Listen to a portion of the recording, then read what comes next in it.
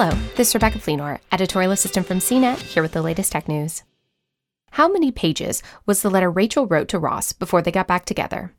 If the phrase 18 pages front and back immediately leaped to mind, you've got to watch the new trailer for Friends the Reunion, posted on Wednesday. The 2-minute trailer reveals that the reunion special will have a little bit of everything.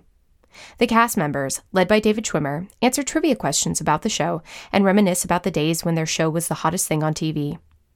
Matt LeBlanc tells of watching a news broadcast that revealed all of the actors' homes from the air.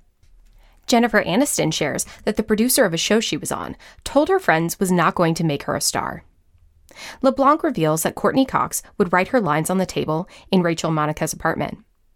Guest stars, including Tom Selleck, who played Monica's boyfriend, Dr. Richard Burke, and Maggie Wheeler, who played Chandler's girlfriend Janice, make appearances. And there are plenty of tears as the cast reunites, looking shockingly unchanged, with the exception of LeBlanc's gray hair. The show looks like a must-watch for anyone who ever wished they, too, had a pack of pals who all hung out together at a Central Perk-style coffee house, and could afford a gigantic New York City apartment.